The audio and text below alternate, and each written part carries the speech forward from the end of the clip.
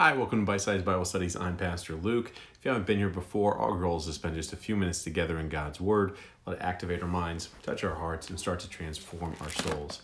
I really hope, as you spend a few minutes here with us, just looking at Acts chapter 3, that you are using, if you're one of those people who's at home, finding yourself going a little stir crazy, I hope you're using your time to get into God's Word, right?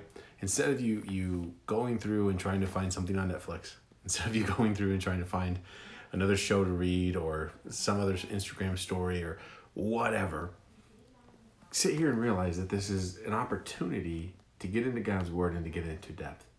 The point of bite-sized Bible studies is not to be your one little piece of scripture that day. If this is all you're going to get, there's a reason we call it bite-sized. If all you're getting is something bite-sized to nourish your soul each day, it's not going to be enough. You're going to starve. But I hope this is a catalyst that leads you to deeper study.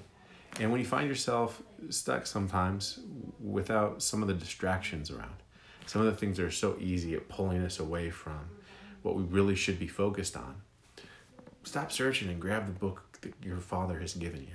Grab the good word and dig into it. There's so much wisdom here. There's so much beauty here.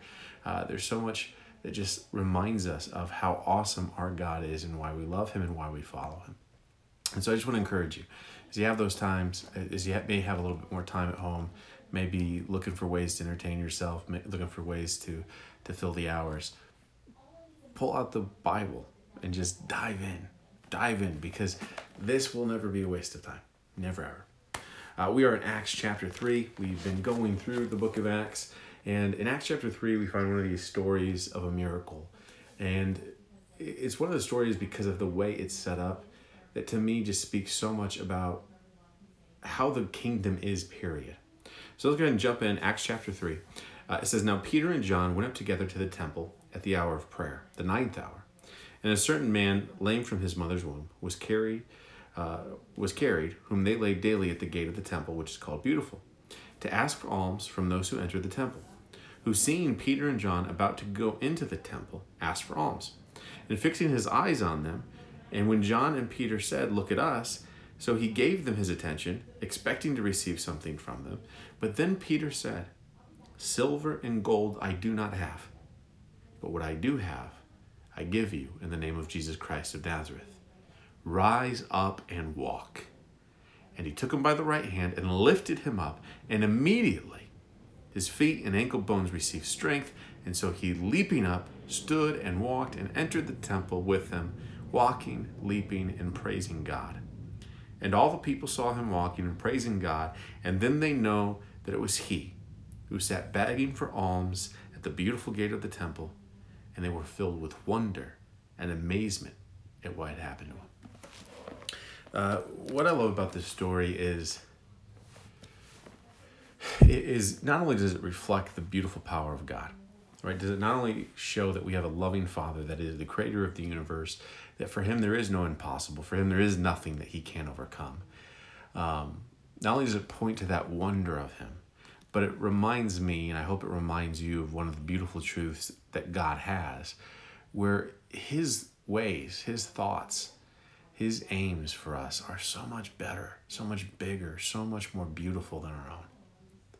You have this picture of this crippled man sitting at the gates begging for change.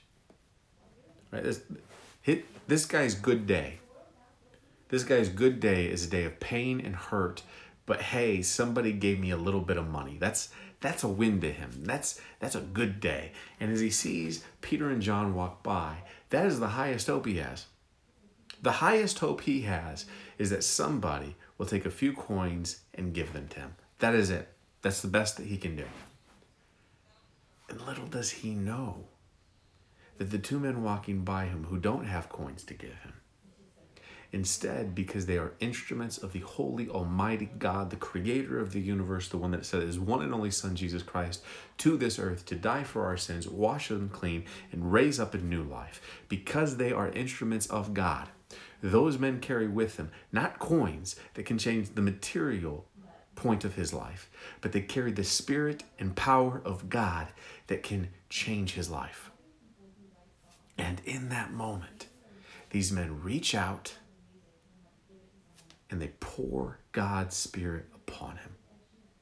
And it heals his body. And not only does it heal his body, look at what else happens, right? It says immediately to grab the right hand and strength goes into his bones. But then what happens? He leaps up and he walks and he jumps and he praises God.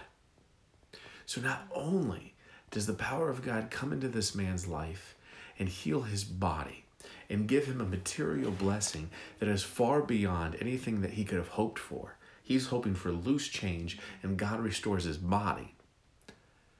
But additionally, it restores his soul. And brothers and sisters, I love this story because it reminds me that so often the things on my wish list, the things that I hunger for, the things that I yearn for, the things that if you just ask me off the top of my head, what do you want? If God gave me those things, they'd be so small. They'd be so frivolous. They'd be so silly. But God comes and he gives us something of such beautiful, eternal, and wonderful value. It blows away every dream and every wish list we ever had. I don't know if you ever do this, but I'm amazed sometimes at my own life in the way that either at Target or on Amazon that you can fill your cart with $100 of junk. I mean, junk. It's nothing significant. It's nothing that matters. It's nothing that will have long value. It's nothing that's a game changer. It's just frivolous junk, and it just, boom, it just comes in and eats it up. We do the exact same thing emotionally. We do the same thing mentally. We do the same thing spiritually. How many of us chase after being entertained by some silly TikTok video or Instagram picture or YouTube video or something on Netflix that we can binge, and we're sitting here with the greatest treasure in the world gathering dust? Brothers and sisters, God has a much bigger plan for you than you ever had for yourself. And the dreams he has for you are bigger than any dream you could have for yourself.